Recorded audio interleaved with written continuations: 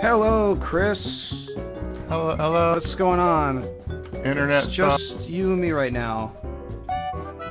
So they say. Hi, everybody. Welcome to the Spodcast, episode 30-ish. Technically, the old live Spodcasts are not counted in that number, but for some reason I decided to include the Halloween Horror Nights episode that was barely a Spodcast. I didn't even edit it. Mistakes were made. I may have oopsed. So yeah, we don't really have a whole lot of a structure for this episode worked out. No huge topics or anything. I think we're just going to kind of hang out, and in the background I'm going to start a new BattleTech career. This is not the game we agreed to stream. Be here. We agreed to stream the baby. There was no agreement on that whatsoever. You said we should stream this. I strongly endorsed it. I haven't even visited that game's Steam page. What is it? What even is that? It's a game where a grandmother is put in charge of a baby, and the grandmother has to achieve certain tasks by walking around the house, and then another player is the baby, and the baby tries to make the grandma not able to do that by throwing things at the grandma, but the grandma has a taser and can kick the baby. It's great. It's good family fun. Yeah, that just sounds like something that no one would object to. I just wanted to see what would happen if I was a grandma and you were a baby, and who would win in a fight. That's all I wanted to see. I mean, me. I question that. So what are we playing? This is BattleTech. A couple months ago, BattleTech did a free update and added a career mode to the game at the same time that they released their DLC. Or did the DLC add the career mode? I'm not actually totally sure if this is a free feature or not. Anyway, it's basically just infinite BattleTech. You have a map, you can go to places and do missions, and that's it. There's no real story. And they also added these flashpoints, which are bigger, like more involved multi-stage missions that can be pretty hard. I still don't get this game. This game's fun. When are we gonna do another one? We should do the baby game. We should do it on the bad game stream that we do periodically. Yeah, we should. In a couple weeks. So do we get to choose our guy? Yeah, it's the same character creation that's in the normal game, except that was done with And you chose that hair? That was done with well, no, I haven't chosen that. That was done with like little dialogue choices, and this is clicking on stuff. I hope this is playing okay for people who are just listening to the audio only version. I think you can imagine what a character creation screen looks like, where I'm selecting different options for like, oh, the family went bankrupt or died in an accident or whatever. It's like the Mountain Blade character creation screen, actually. There's a lot in this game that is superficially similar to Mountain Blade, actually. Didn't Mass Effect do that too? The three choices, the three multiple choice things that define who your character is, and it only occasionally comes up. And weirdly, those actually played a lot more into the sequels than they ever did in Mass Effect 1, where like it was just kind of perfunctory. Sorry, I just know that because I just recorded all that footage for Mass Effect, and then it used... I recorded like 3 hours of footage for Mass Effect, and used exactly like 4 seconds of actual Mass Effect footage. You spent so much work on that video. No, well, it was all. I made the classic mistake of doing all the recording of video segments. No, we're gonna back out. No, just go with it. Just go with it. Not that. No, I did. That portrait looked dumb. It did, but now we can't talk about it because it's for the audio people. The audio people will never know how dumb you looked. I'll have to include a stupid photograph or something. Here we go. So yeah, what have you been up to for the past week? I haven't really talked a whole lot. Yeah, I've been playing us- I'm in that terrible part of the month where I have to figure out what I'm doing for Errant Signal, and I've got like 2 weekends left in the month to do it, and I've not actually been like, it's one of those months where I haven't been like playing one thing that I'm absolutely certain is going to be the thing. I've been playing a smattering of random crap. So, like, what have I played recently? I recently purchased My Time in Portia for the Switch, which load times aside, I've been enjoying. That is a lot of systems for a chill game. Like a lot of systems. Surprisingly number of systems. Yeah, Have you I messed with it haven't any? actually played around with it at all. No, but I've heard it's like pretty like It's complex for what it is. The first mission is like make a pickaxe and a regular axe to be able to do wood and minerals. And that's pretty straightforward. That's pretty Minecraft level. The next level is build a bridge as a commission from the town. But to build the bridge, you need to build all of these advanced, saw blades and all this other stuff. And the game doesn't really tell you this directly. You have to sort of like grab your dad's notebook and look up what devices lead to what mineral resources that give you access to the things that let you build the thing you need. So you're like reverse Mm-hmm. engineering how to build this damn thing. And it turns out to do it, you need to go collect wood to build a better axe so that you can collect hardwood because hardwood is better than regular wood. And then once you've got hardwood, you also need copper, which means going into the mines and mining for copper. And it turns out inside of the mines, there's like it's destructible terrain, sort of like what was that game? Yeah, I'm talking about my time at Porsche. Red Faction. It's like Red Faction inside the mines, so you can like tunnel your way around. It's not like Minecraft blocks. It's sort of mesh deformation, and they have a system where you can hit L1 and sort of look for reticles, and then Uh huh. basically try to mine towards them because they will drop various things. Sometimes it's data packets that Hmm. you can learn about secrets of the old world. Sometimes it's a pink sofa because I found a pink leather sofa buried in the rock, and now it's sitting in my house because that's the kind of game this is. Like it has all the stuff you would expect from an Animal Crossing, all the stuff you would expect from a Stardew Valley in terms of like, and all the stuff you would expect from a Harvest Moon, but then also other additional stuff. Like it's not just like there's a day-night cycle. There's a sleep cycle, and if your house is messed up, you can't get a good night's sleep until you fix your house. Just things like that, like just random systems that are there that add systems Right. for no reason, which is great if you want to sort of lose yourself in this world. But as a Switch game that's sort of mobile, the fact that you can only save when you go to sleep and there's 18 million systems makes it a little bit much sometimes. Yeah. I've actually been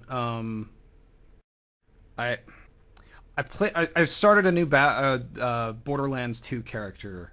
Oh no. Unfortunately, um, that game is so weird. That is just it's interesting too how my opinion on that game has changed over time. Really? Because I haven't touched it in a while, but I remember the last time I played it, my general feeling was I actually like the universe, I like the story. I think the writing is way over criticized in terms of bad internet writing. There's way worse. Um, and I like the art style. I just hate the way that it's designed to be played with friends because I always played alone, and all the bosses are just miserable if you're playing by yourself. So that's interesting because I my opinion now is kind of exactly the opposite of all of those points. When was the last time you actually played through the game though? Like, because I never I finished dropped it it. in I like got to the twist, late and then 2013, I think, or mid 2013, and then like I had not picked it up again since then. this is the last. It doesn't say the last time I played it. Borderlands 2 does not list the last time I've played it. Yeah, I find that happens with Steam games that are old enough. Even though I'm pretty sure they did list that back then. Like maybe they accidentally lost the data at some point. So yeah, I do not know the last time I played it. When was the last Chivo? What was the last Chivo I got? Oh, their interface does not make this easy. Steam is bad. Yeah, I'm surprised actually that they haven't updated the interface in Okay. like done a real UI overhaul, because like Steam's interface is just it's so old and so unfunctional. Well, we are getting a new one, aren't we? I don't know. Is that what's happening? There was that leaked image. Yeah, the Steam's new library UI design revealed at E3 or GDC 2019, and it Let me take a is. look at this. Hold on. Oh, the library design. Yeah. But like it's not just the library, it's everything about that interface. Um I was like, great, they made the library look like the store. I can't remember my Twitch password.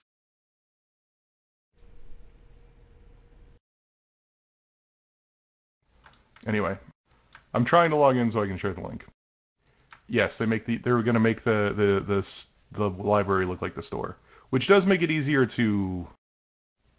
Actually, now that I'm looking at it, really, it just looks like they're cramming a bunch of recommendations in there. Right. Like that's not Never what I want in mind. the library. I want a library with text search where I don't have to have the exact fucking name of the game. I want one that populates like the Windows text bar, so I can just like put into it like blah, blah, blah, and it'll like guess at what I'm going for, you know. I don't want to have to put Dragon's Dogma TM in my, you know, it's like stuff like that. I want to play Dragon's Dogma on the Switch. It's a good game. I would definitely, you know, like if you're like, it's nice to have it on the PC because there are some mods that are useful, but none of them are like absolutely critical. Oh, I messed up. I thought a guy had already gone when he didn't. Anyway, kind of drawing it back to Borderlands. So I after the Borderlands 3 trailer, I was like, you know, I'm not sure I'm super interested in this game at this point, but I have been kind of itching for a looter shooter, and I don't really feel like getting Division 2, and I'm not really sure I'm interested in ever playing Destiny 2, even though I own it twice over by accident. Um, Destiny 2 is good. You should play it. not my accident, mind you. Chris was the one who accidentally bought it for me twice. I didn't accidentally buy it for you twice. I accidentally bought it for you for the wrong platform once, and they had a no Yes, refund and policy. yeah. That's different. Let's be very clear. So I thought, you know, maybe I could go back and see if Borderlands 2 is any good now. And I think like my initial take on Borderlands 2 was I I did not really like the way that game played. Um, you know, the shooting in Borderlands is never like awesome, but like I was constantly dealing with oh, that's not supposed to be able to be audible. Why is Discord audible? There we go. Okay, hopefully there won't be any more Discord beeps on the stream to confuse people. I didn't like the way that the loot scaling and the level scaling worked. And I wasn't really a huge fan of the writing either, although I thought it was, you know, okay. But I think a lot of that was because when I initially played it, I had like three different friend groups who wanted to play that game co-op with me. You know, I had like you guys playing it with the spoiler warning cast. I don't remember if you and I ever played it together. I know I played it with No. Seamus, but and then there was you know, another friend, you know, other friends that I have that are not on the show, and then there was usually I play through games like that with my brother. I think we did that, or maybe we didn't do Borderlands 2. Anyway, I had like three different characters going on, and the way that the scaling in that game works for multiplayer is I think it does throw more guys at you, but it also kind of like it also beefs up the enemy health a lot, and that makes a lot of the abilities in the game just not all that useful, which I kind of always hated about it. And playing through it single player, actually, like I don't find that nearly as bad. And like, and the other thing that I noticed with initially, and it feels better now, probably because I'm only playing through it single player, is that it felt like guns got old really, really fast. Whereas in Borderlands 1, if you found like a really good gun, you could keep it for like 10 or 15 levels. You can't keep it for like 10 or 15 levels in this one, but you can keep it for a while. Uh, but like I think with that, the way that the scaling worked with multiplayer, that also made guns kind of go obsolete a little faster. Um, but now I'm playing it, and that game is so weird. It came out in like late 2012. Um, and like playing it today, it's like there's no way this game could get made now. It's so like the humor in it is so old feeling, like, and it's got this weird like identity crisis where Anthony Birch wrote the second game, and he's a progressive and someone who tends to get harassed by the alt-right a lot. And he, put in a lot of writing in that game that was, not this horrible garbage that it kind of inherited from, the first game. Um, I'm not sure I'd say it's all that successful in that respect, but it creates this game that has this very strange sort of whiplash between like, you know, oh, it's all these, everybody in this universe is basically a joke about the mentally ill. And then you've got, the character that was probably originally conceived of as just a fat joke, but turns out to be kind of a cool positive representation because like she owns it and she likes the way her body is. And then I'm off to kill like 50 midgets. And it's just like it's the most bizarre thing where you've got this like very progressive kind of like leftist sort of like character writing interspersed with these awful, dumb, ableist jokes. And it's so weird to watch in action and go like, if this game came out like today, there would be a whole bunch of articles everywhere, people just going, what the fuck, guys? I'm genuinely curious how they're going to handle that going into Borderlands 3, because it's so tied up in the DNA of the enemy lists and the just general writing. I don't know how they're going to handle that. So yeah, I that's a valid question. I have no idea how they're going to actually walk around that issue. I feel like the trailer did not fill me with a whole lot of confidence with that game. And you kind of see that, crazy people in the, I mean, Borderlands 2 is always like sort of this, or Borderlands the universe is always sort of like hyper beyond reality kind of like personalities where everybody is gonna be kind of crazy anyway. And you see a lot of that in the trailer. It looks pretty obvious, and I think you see psychos and stuff like that. The old enemies. Did we see any midgets? If anything, I would really like it if they just stopped making that damn joke, or even just stop calling them that. Like that would be step one. Yeah, it's like, one, don't call that entire class of enemies psychos, and two, don't have a subclass of that enemy be psycho midgets. Maybe, but then you run into that problem of like, I don't know if using more correct terminology is something that is really going to help, because if you're still just shooting mentally disabled little people or whatever, like like they need you're to, still to the premise needs to those change to fix it. Yeah, right. like I don't know what you do to fix that, and I don't know how they're going to address that, but they kind of have to in 2019. Yeah, Borderlands is like this weird like woke 4chan kind of like bizarre mishmash, or at least Borderlands 2 is. Now I haven't played this pre-sequel. I know Anthony Birch wrote that one, so I assume it's pretty similar. And I haven't played Tales from the Borderlands. I don't know what that's like at all.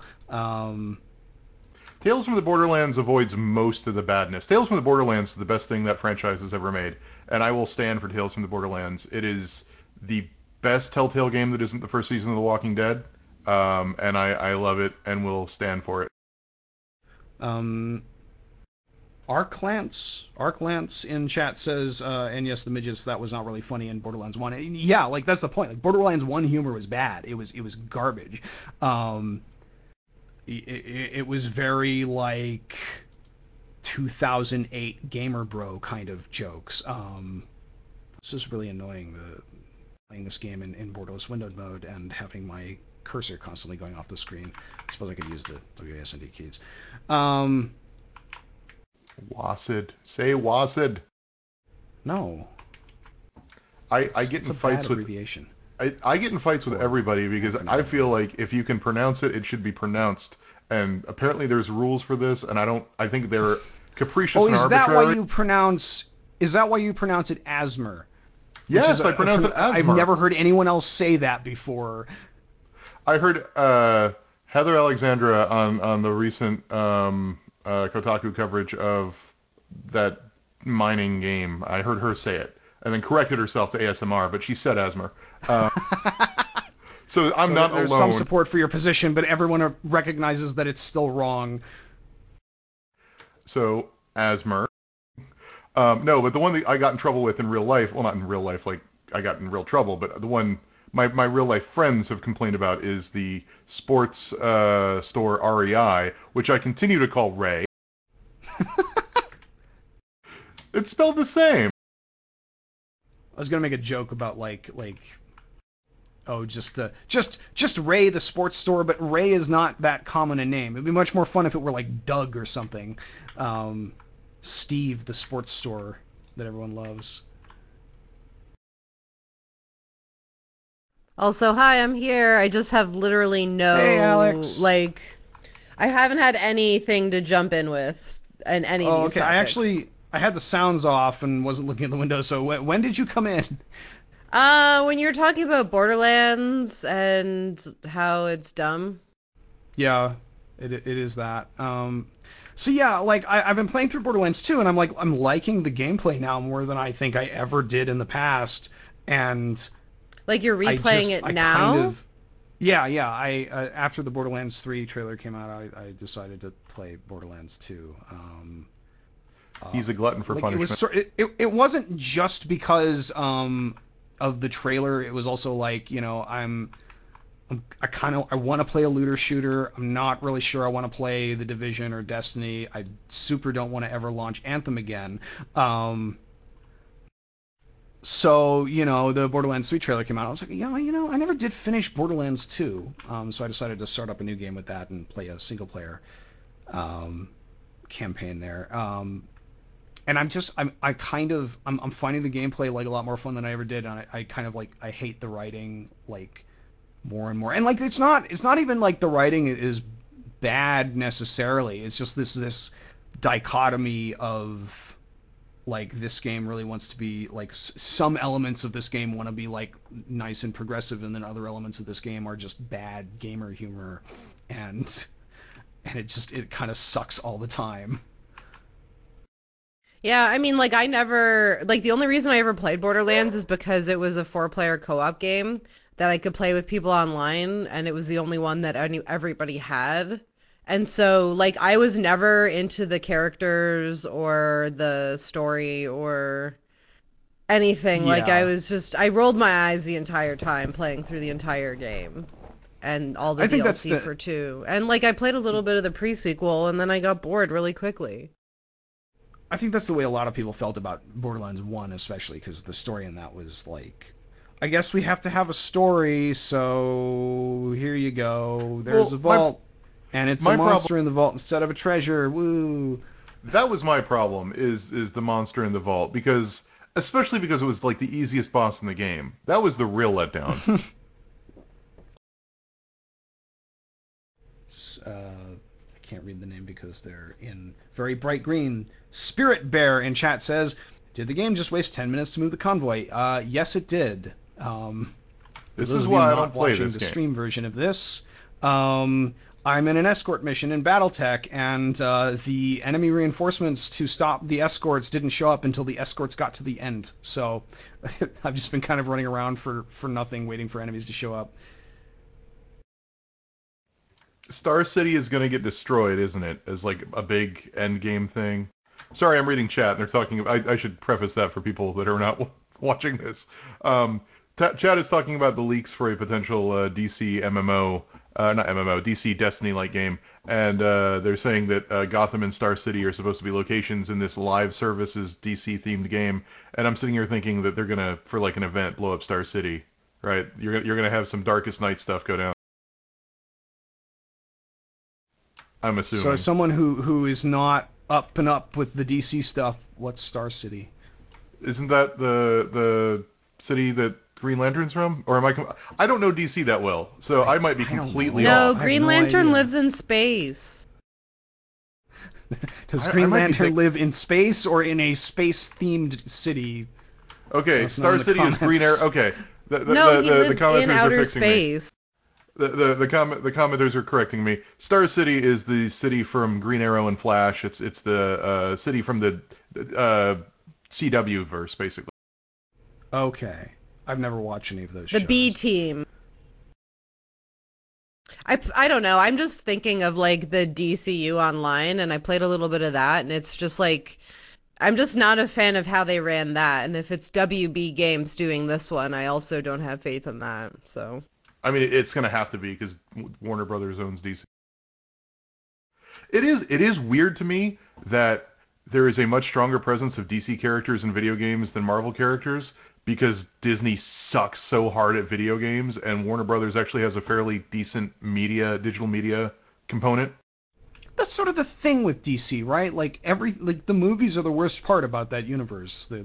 The comics, the animated stuff, the video games, they're all way better, and they're better than what Marvel is doing in well, I'm not sure about the comics, but the other like peripheral stuff is way better than what Marvel's doing. Uh, Almost like Disney's MO in has all been to cases. Disney's MO has been to look for platforms in order to release things, and usually that means more than anything, a lot of mobile titles. Stuff like your Marvel Puzzle Quests and your Avengers Academy, stuff that doesn't require a lot of content to come out. That way, when a game or when a new movie comes out, it can be a little tiny content pack of a couple art assets that you can charge for rather than their own game. Right. So like the next Iron Man or whatever comes out, you get a content pack for your 5 platform games that's like one level and a couple character icons for every one of them. And that's been their MO for 2 or 3 years now. This game sucks. Are you losing? Fucking it's not really. But I think I lost some lasers there that I really can't afford to lose. Alex, what have you been playing? I've been playing a lot of Division 2, which, you know, as I play with Division 1 with, I just don't pay attention to what anyone says, and I enjoy the gameplay element of it, which is very good. And then I've been playing a lot of mobile games. I've been very into Epic 7 right now, which is pretty much essentially, it's like a gacha game, but it's an RPG as well, and it has a lot of really like nice things that gives me a lot of stuff to do. Like it could be a game on its own. Like it's really that good. So I'm addicted to that. So yeah, but I'm no, li- I haven't been playing a lot of like I've been playing a little bit of Smash too, like slowly.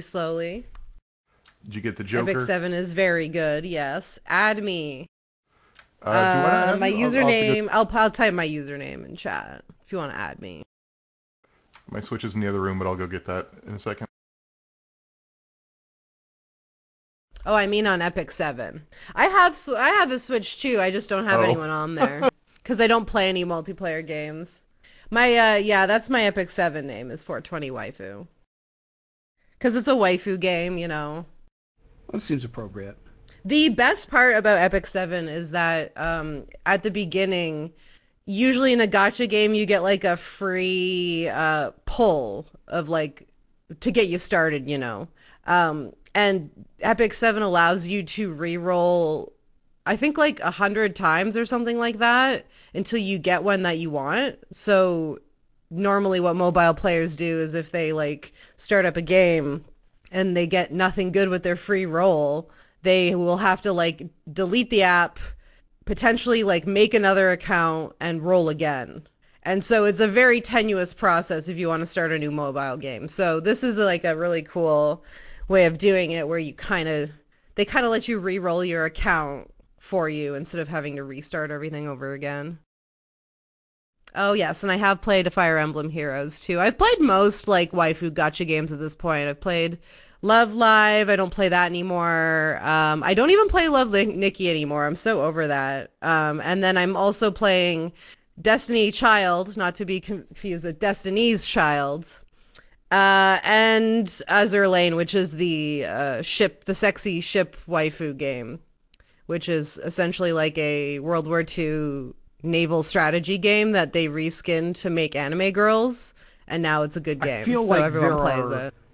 There are like many games that are like exactly that are World War II warships that are also anime girls for some reason. No, it's just the one. It's just there's a lot of different characters probably. Destiny Child is my guilty pleasure. Yeah. And the cool thing is that Epic 7 just announced they're doing a Guilty Gear collab, which is really fun. And then Destiny Child in Korean servers, they've already had like a Street Fighter collab, they've had a DOA collab. So that's always exciting. You know, you get to see your waifus from other games in the mobile version of a waifu game. I've been here for a bit, Zenith. It's okay. I'm sorry you guys probably don't have anything to say about any of that. But if you ever want a crash course on starting your first Korean mobile game, let me know and I'll get you hooked up. All right, here is my level of literacy on that. What does gotcha mean? Oh no. It's like a Japanese, well, it comes from like that's what they call those little machines where you put the coin in and you get like a toy in it. You spin it and the toy comes out. Do you know what I'm talking about, Josh? Okay. Yeah. Like the little plastic balls and they have like a little toy or prize inside. Right. That's what that's from. And in Japan, that is like a very much more prolific sort of like thing you see on the streets. And so that's all it is just like the digital version of that. Okay, I see. So you're like putting in a coin and you get like English gotcha, but I was like, No, that can't well- be the etymology of it. No, it comes from like Japan, I think. I actually don't know the real etymology, but I'm assuming. Also, for those of you paying attention to the stream version of this, this escort mission is fucking broken. This is awesome. The last van won't fucking drive up to the ship. So that's cool. Maybe. Oh, now it's going. Okay. I wasn't close enough, so they decided to stay put for no reason. What the fuck? Sorry, Battletech is weird sometimes. Actually, Battletech is weird most of the time. No, it's not going in. They decided to go 5 feet. And then they were like, no, hang on. We're good. We're chill here. So, are there any major releases in the next couple weeks other than, I guess, Mortal Kombat? That's the only one I can think of. Speaking of Warner Brothers. Mortal Kombat's a pretty big deal. I'm going to pick it up. I haven't decided if it's going to be the Switch or the PlayStation. It's not going to be the PC.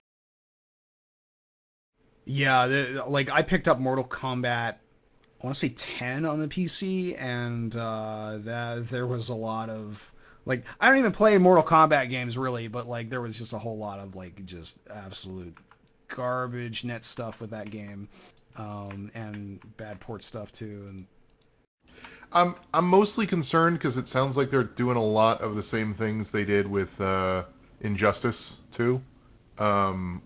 To make it more like a long-form platform. Like, yeah, I don't know if either of you played it. A trend in fighting games lately is kind of getting that monetization pipeline going. And I'm kind of surprised with fighting games, it's always just horrible.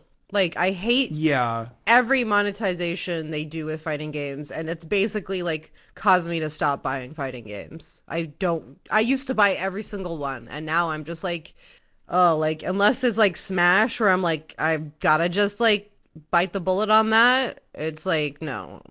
Because it's gonna be like, oh, you're gonna I have like 20 more characters released and they're gonna cost $5 each. No, thank you. I've actually not even picked up Smash.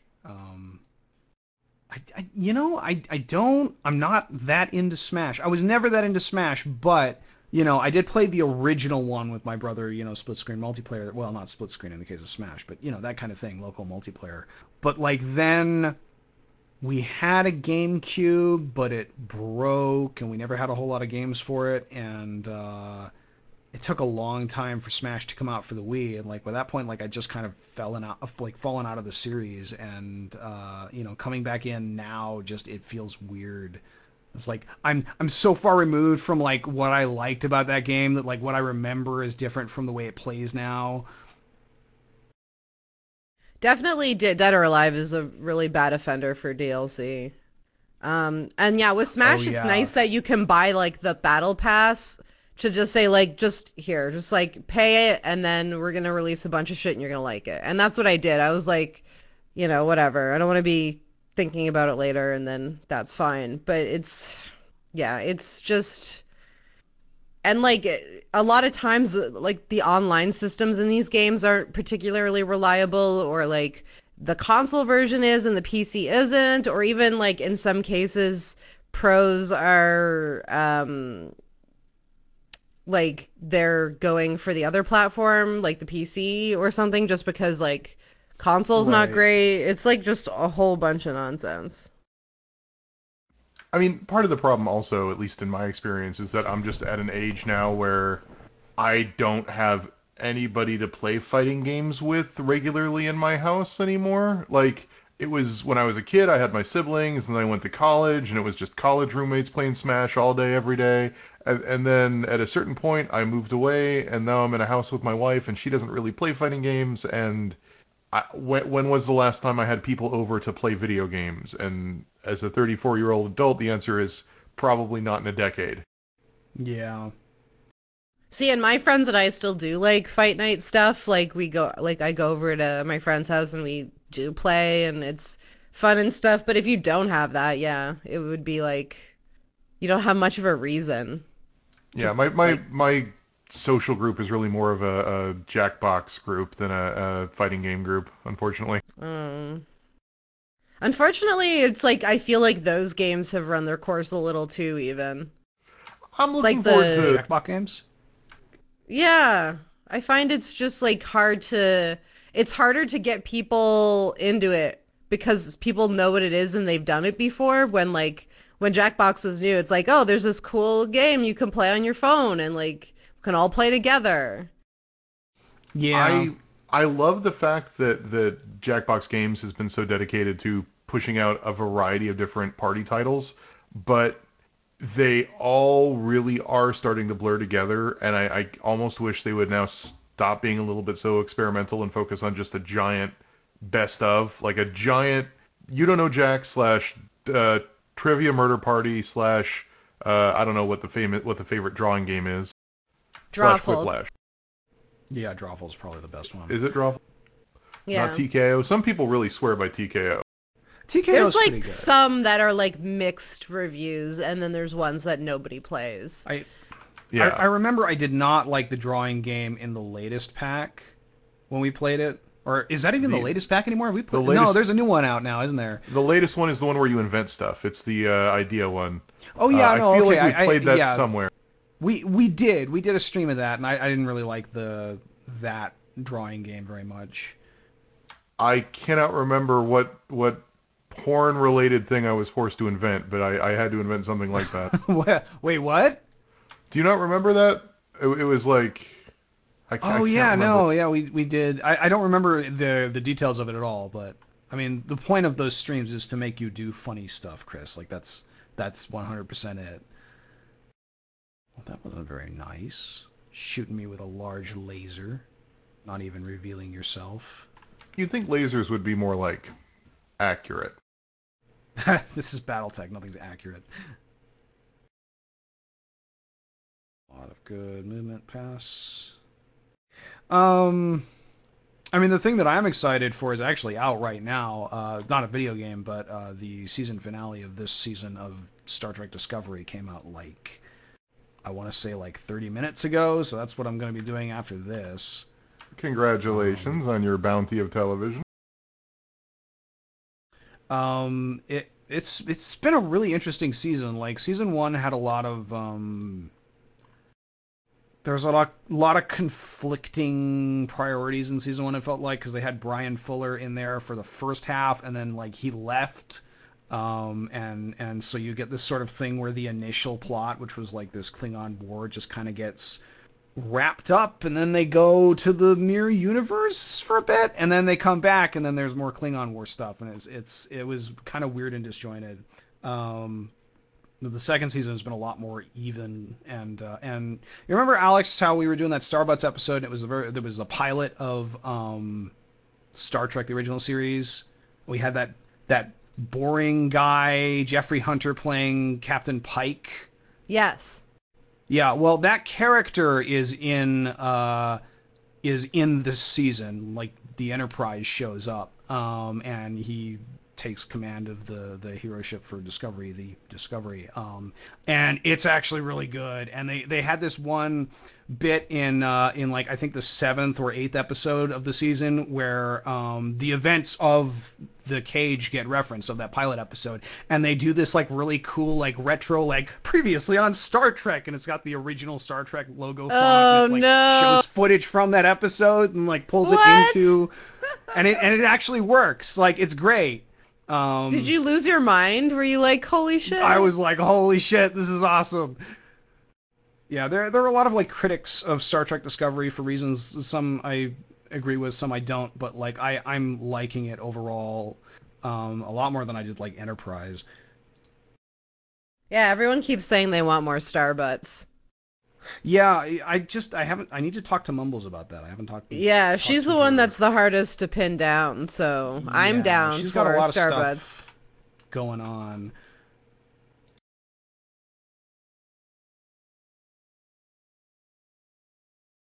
Jimmy DC99 says, Josh, we all know Voyager is the best. We're not starting this. You are, of course, free to have your opinions, but you're also wrong. I like Jonathan Frakes. He directed several episodes of this season and last season of Star Trek Discovery, actually. Apparently he's also involved in the Picard show as a director, so that's interesting. But how many episodes has he directed of Star Trek? Like in almost every season, and some of the movies? Yeah, he directed a lot of shows in like the latter half of The Next Generation, which I think is where he got into it, and then he did a bunch of stuff for Voyager and Deep Space Nine, and he also directed the 8th and 9th Star Trek films, the second and third Next Gen vehicles, which was Star Trek First Contact, which most people consider to be the second best or third best Star Trek movie. I'd say it's up there. And then Insurrection, which nobody liked. Yeah, I haven't been able to watch the new Twilight Zone. I don't know how I can legally do it. Gotta figure that out. But I'm excited to watch it. On? I don't know. I like Twilight Zone. Like, is it a Netflix thing that's just not available in Canada, or it's is CBS? It like some weird? Is it Hulu? Oh, wow. What is CBS? So then, how doing can with I it? even watch that? I don't even know. How can you watch the Star Trek? I don't. I can't watch Star Trek. Well, like Star Trek, the original series is on Netflix. Yes, but not Discovery. Yeah. And we were doing Starbutts on the original series, obviously. It's a real bummer. Although one thing that was cool is yesterday when I was doing my movie night, I was able to legally access the Spanish version of Air Bud, and no one in America could. And it was really funny Uh, too because I had thought at first it was the English version. So the opening starts and there's no dialogue for quite some time. And so we're like, Oh yeah, man, sucks that's to be you, great. Americans, Canadian access all the way. And then it's like Spanish. We're like, fuck, no. Who remembers Airbud? Me, I watched it yesterday. What what did We did what does a the dog double sound like feature. in Spanish? The dog doesn't talk, Josh. Does he not? I thought he did. No. the puppies do in the subsequent Bud related titles, but the original Air Bud does not speak. Yes. Okay. So Some your actually answer is saw he sounds Airbud the for the same in first Spanish time. as he did in English. And then we watched Space Jam, which Sam also saw for the first time, which was very fun. And the whole time, I always revel in the fact that Space Jam was even a thing that was made because there were so many just like working parts to like make that happen. And it's just Yeah, glorious. it's Like, there's amazing. no way they can top the perfect storm that was Space Jam with LeBron. Like, it's not Yeah. possible. So Aren't according they to aren't they this, making a new one or a remake? They are with LeBron. Yeah. if you are Canadian and want to watch the new Twilight Zone, you must tune into City TV. I don't I have don't know what that cable. is. Well, I don't control that. City TV is just like one of our like local like channels, like national channels, I think. Is it City like the credit card company or No, like CTV. Okay. I don't have cable. It's everywhere if I don't have cable. And that's like the funny thing is like old people can't talk to me anymore because I don't have cable. It's immediately conversations are shut down because of it. Right? Like it's crazy. And most of the time it's so my Nana can describe what commercials are that she's seen. She's like, "Oh, have you seen the commercial?" I'm like, "No, Nana. No, I have My not seen parents are any like that, commercials." too. I'm sorry this is your talking point, like, but I'm sorry I'm not exposed to televised advertising the same way you are. And whenever I'm talking to my grandfather on the phone, he's always talking about like, oh, what's happening on 60 Minutes this week, and it's like that's neat, I guess. Um, it is and my weird parents being are like. like, Go ahead. well, my parents are like the same thing. Like they also mention like commercials, and I'm just like, I have no idea. I run an ad blocker pretty much everywhere, and I don't have television, so I mean, it's weird being like I guess the children on the cusp of the death of the monoculture, because I remember what it was like growing up where everybody did gather around the water cooler and talk about what happened on Seinfeld or whatever last night. Like that's something I'm still consciously right. aware of, where I think people much younger than me maybe have no conception of that. But at the same time, like right now, like everyone older than me still has cable. They still watch, the same shows. They're still part of what is a dying monoculture. Whereas I think the rest of us see different things. We read different articles. We look at different publications. We have different spheres of influence, and it's just interesting to me to sort of be on that weird cusp between like the people who have never known the monoculture and the people who still live in a dying one, and it's just fascinating. Right. Yeah. So Christopher's asks in chat. So did you all not watch Game of Thrones? Because that's all I hear about. I have never watched Game of Thrones. Don't get me started. Oh my God. I can't. And this just comes again and again. I have like a weird personal relationship with Game of Thrones. I have seen seasons 1 through, I believe, 4, and then I stopped because I had enough. That's about where I ended up stopping. Basically, as soon as Sansa got attacked, I was like, no, I can't do it anymore. Like, that whole season was just too upsetting for me. I think it was season 4. I went through the weird thing of I got through season 4 and then just kind of fell off the wagon because it was expensive and also I didn't care all that much because it was a lot of, faffing about, not actually moving the plot forward. And then I came back for the end of last season and now it's all moving the plot forward and none of the interesting intrigue and castle intrigue. It's all a story about who will fight who, the zombies, the dragons, and I can't bring myself to care. Oh yeah, and I have so many like headcanons and theories about just the overall structure of Game of Thrones because I think it's really fascinating to me. But it's literally this situation where like so much is set up at the beginning and most of it comes from the books. And I have read all the books. This is prefacing too. I also wanted to stop with the show before they got too off the rails because I wanted like I don't want to say like purist story, but I'm like I don't want to experience the TV version first. I don't know. I'm weird. Yeah. But they set up all this stuff. George R. R. Martin is an insane person who decided that we need 3 different kinds of fucking wizards in our fantasy tale on top of like a billion different kinds of other things. And it's literally just impossible to wrap up everything because he put so much out there that eventually the story conveniently just forgets about those little details. And right. that's what it is. Like, it's like you don't have the time to constantly like keep all of this moving. So the showrunners kind of have slowly stripped away the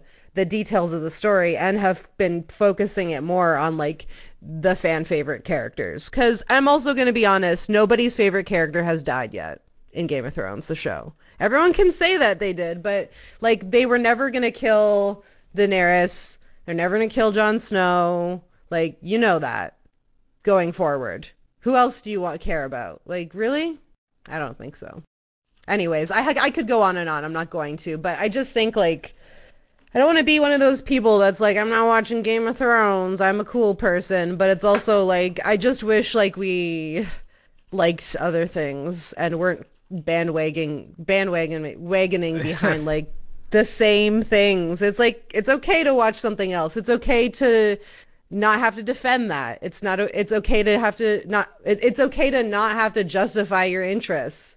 You know, and it's just like this big thing about like who likes who and who likes the show this much and who's read the books and who hasn't. It's just too much. Yeah. I will say like my I have not seen Game of Thrones is not some like badge of honor or whatever. My thing with Game of Thrones is like for a while there it was pretty much impossible to get legally on the internet. And you don't like have cable, I spent a lot of I spent a lot of time like knowing that it was something that I probably should watch at some point, but like through osmosis I now like kind of have an idea of like all the big major spoilers and the early stuff, and I hear a lot of like I hear it's pretty rapey and shit, and it's like Yes. maybe I don't actually want to watch this. The other thing is that you're a history buff. I feel like a lot of people get into Game of Thrones because it's their sort of first exposure to people worried about lineages and birthright and how kingdoms work. And you've played infinite amount of Crusader Kings. You know all this stuff. You know how it actually happened. Like, well, I wouldn't say Crusader Kings is a perfect example of how. There is a Crusader Kings mod for Game of Thrones that pretty accurately covers all of. I have played that mod actually, because Randy, you guys may remember as being on the first season of Spoiler Warning Ever. He is really into Game of Thrones and also occasionally plays like Crusader Kings, and at one point we did like a multiplayer game in that mod, and I was just like, I have no idea what any of this, like I don't understand, I don't know what these places are, but like I can kind of get along with this mod because it's still Crusader Kings.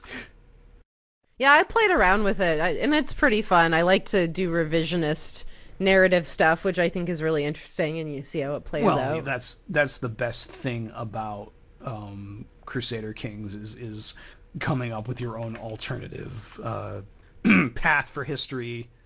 There's a sort of meme with Europa Universalis 2 actually, or not 2, 4, where everyone will play Ulm, which is this like it's called a one province minor. It's basically just some in the context of the time period like nothing state in the middle of the Holy Roman Empire, which is this like quagmire of political intermingling and basically just paint the map Ulm. And I think half of it is because Ulm is an inherently funny word. But I guess my point is more just like I think Game of Thrones loses a lot of its appeal if you are familiar with sort of how castle intrigue used to work and how things like that have actually played out, because it's doing a lot of the same stuff. I mean, it's very low on. Say. until the later seasons, it's very low on the magic and fantasy stuff. Like for the entirety of the first season, basically almost has none, aside from a few light elements. And it's only as you head towards the end that it starts being more about undead things and dragons and stuff like that. So I don't know. It's the series is weird because now it's sort of everyone just wants to know how it's going to wrap up. But I will say one thing: I'd rather watch Game of Thrones than The Walking Dead at this point. Oh God, Oh, Walking man. Dead. I And did now they watch have The Walking 3 Dead. different series, don't they? I can't. I can't. They're believe working that on show another still separate exists.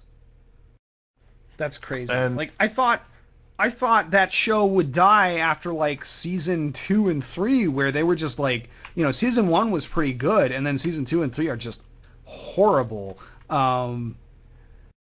I remember we had this conversation, Josh, at TwitchCon because we were at that bar and Yeah. they had like Yeah, and randomly they were turned off airing the it. sport.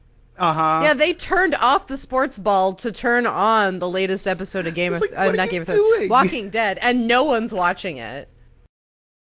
I mean, it was kind of a hipster cider bar, so maybe they don't care about sports.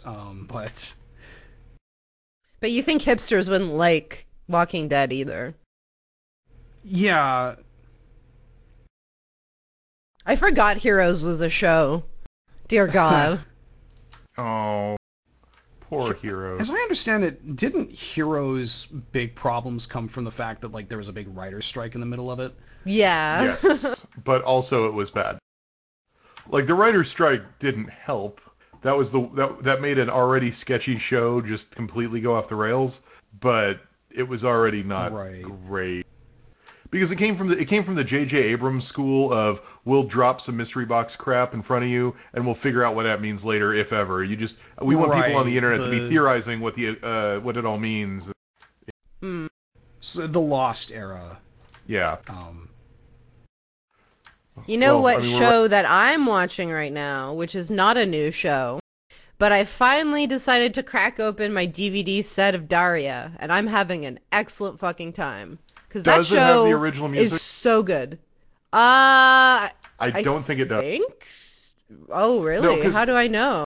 Well, I'm a sad nerd, and that's why I know. Did you read the is- article like a few weeks ago on it? Because I did too. Oh no, I didn't know there was an article. I just remember Yeah, watching Daria recently. growing up. Because they're having issues with the music and copyright issues, and they're like discussing like what that means for the show moving forward. Sort of like Beavis and Butthead, like the similar issues they had with that. Well, I'll try and find it. It's just interesting because I know that because it originally aired on MTV, they basically had carte blanche to use whatever pop songs were popular at the time, and so they had all these like Britney Spears, Backstreet Boys, NSYNC songs, even some like new metal crap, whatever was popular circa 1999 to 2001, whenever the show aired, and it was largely used almost ironically in Daria because she sort of had disdain for pop culture in general, but it sort of was also the background radiation of everyone and all the stupidity in Lawndale. So it was this sort of like ever-present MTV pop background to her drudgery of an existence. And if you watch the versions that made it to DVD, most of them don't have that music because they didn't have the rights. So it ends up being like just MIDI music, background music, sort of stock filler. So sad moments get sad songs instead of they would have played like a sad MTV pop hit, but now it's just sort of a sad MIDI do noodling, and it really makes the show feel weird. The show's still really good because most of the power came from the writing, but taking that soundtrack out just makes the thing just a weird experience to watch, especially if you've ever seen the originals. Yeah, I think it does have the filler music now that I think about it, because it is all just kind of instrumental. Yeah, I that think happened so. with both House and Scrubs. Oh, poor House. And I think I watched Scrubs with the original music, but House, like, I got to late enough that they didn't... I think I actually watched that show after it ended. Oh, you fuckers had to target the medium military. There's only 3 good seasons there, so...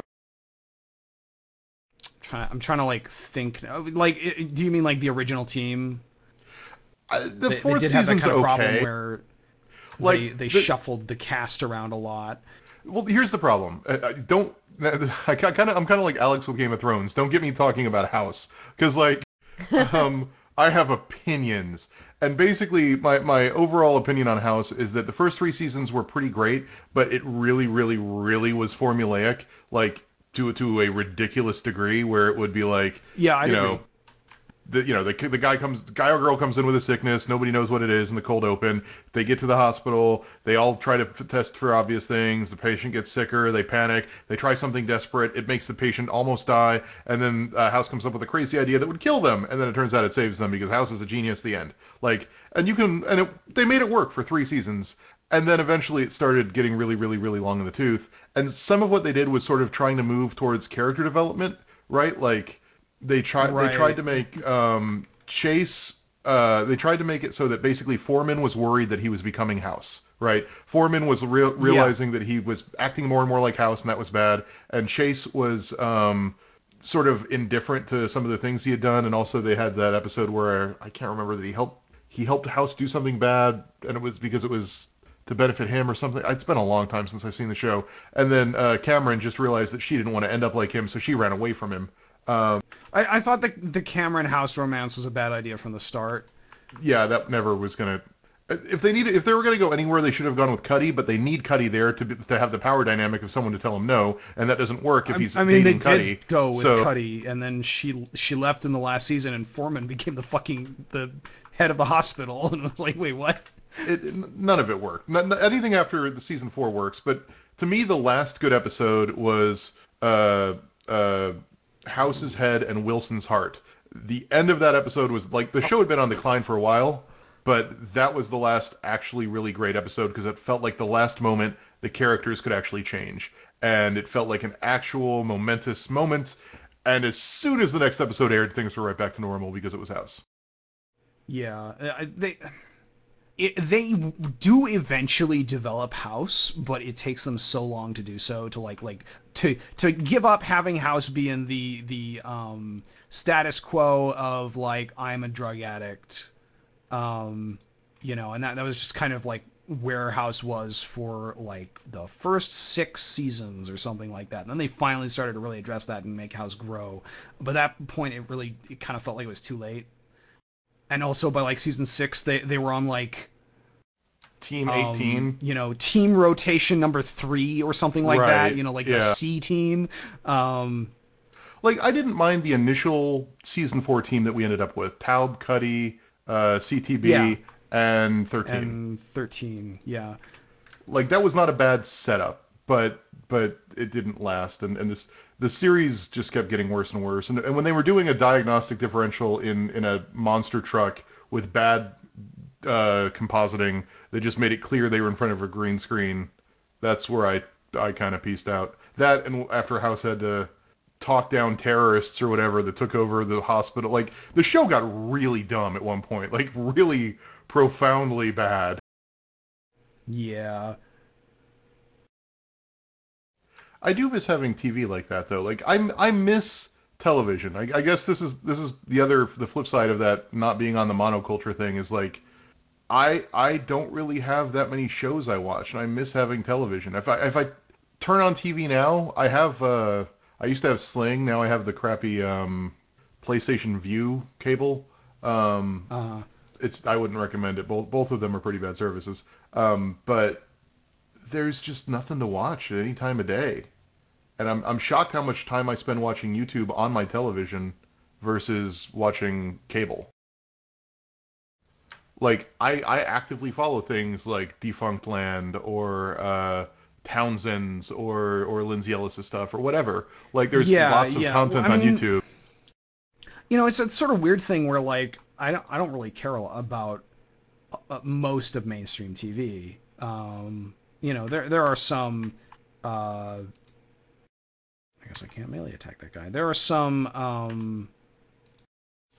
Some network shows that I'd like to see. I'd like to be able to follow, but like usually you can get the. I like Star Trek Discovery. Star Trek Discovery's not even on cable anymore. What am I even talking about? Like, that's not even. It's not on TV. Neither is Twilight Zone. yeah, like, those like genre kind of story shows are pretty easy to find on the internet now. Legally on the internet, if you have a problem with pirating stuff. And like the rest of like cable TV is like we've got a million Syndicated talent crap and movies shows. and reality shows. Yeah. And it's like there's just not that much appeal to me. Like, you don't find stuff like you find on YouTube where you can find like stuff like you do, Chris, like meticulously researched like think pieces on things. You can't find that on TV anymore. Documentaries just kind of suck. The History Channel's all Ancient Aliens, right? Like, right. It's all it's not even Ancient Aliens anymore. That was 10 years ago. Now it's all reality shows about Pawn Stars and what people found in abandoned storage units. Yeah, that's the Discovery Channel. We're going to discover what's in these storage units. And that's not to say that there isn't stuff on TV. Like Game of Thrones is still a thing. I watch John Oliver. I watch whatchamajigger. What's the name of the thing I'm thinking of? Legion. I watch Legion. I kind of hate watch 911, which I'm not proud of, but I do it.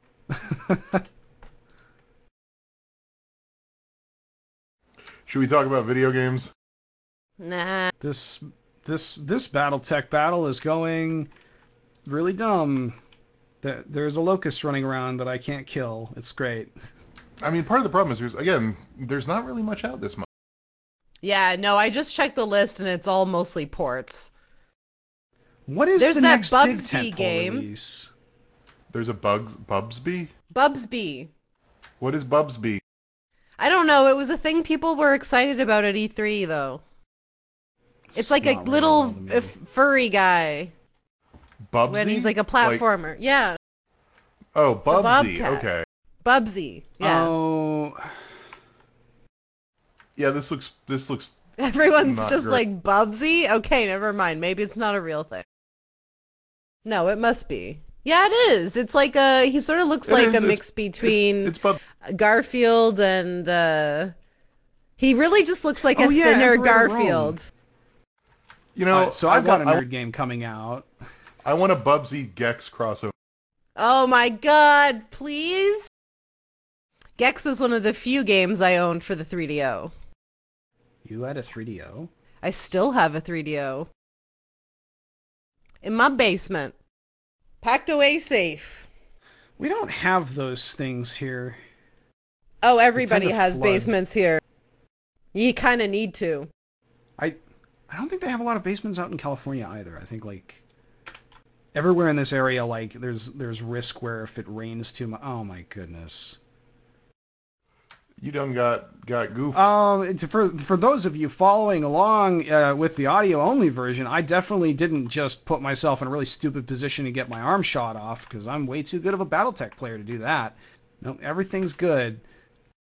So Bubsy is coming out, and Bubsy Mortal Kombat. Come on. I thought I liked light mechs. And more indie games than you could shake a stick at. Come on! Someone mentioned the Page Master, and I'll have you know there was a Page Master video game. It wasn't very good, though. But I mean, like, okay, how many actors can say that they have different characters in different old school games? Macaulay Culkin can. Christopher Lloyd can. Oh, yeah. Mm-hmm.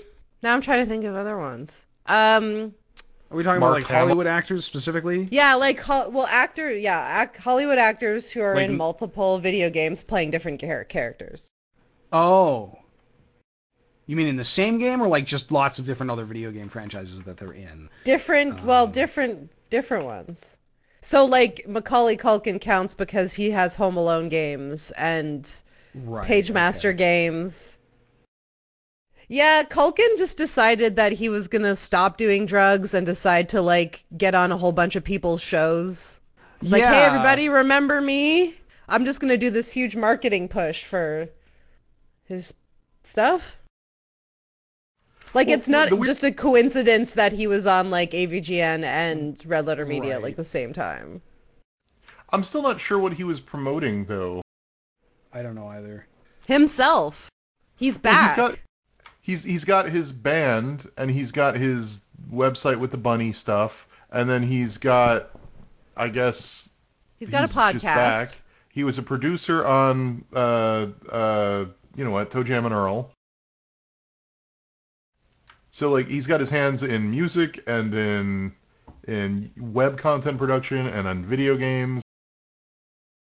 Yeah, it's nice to see that he's healthier, but I think that there's some permanent damage there, and I feel like you can gather that when you see him talk.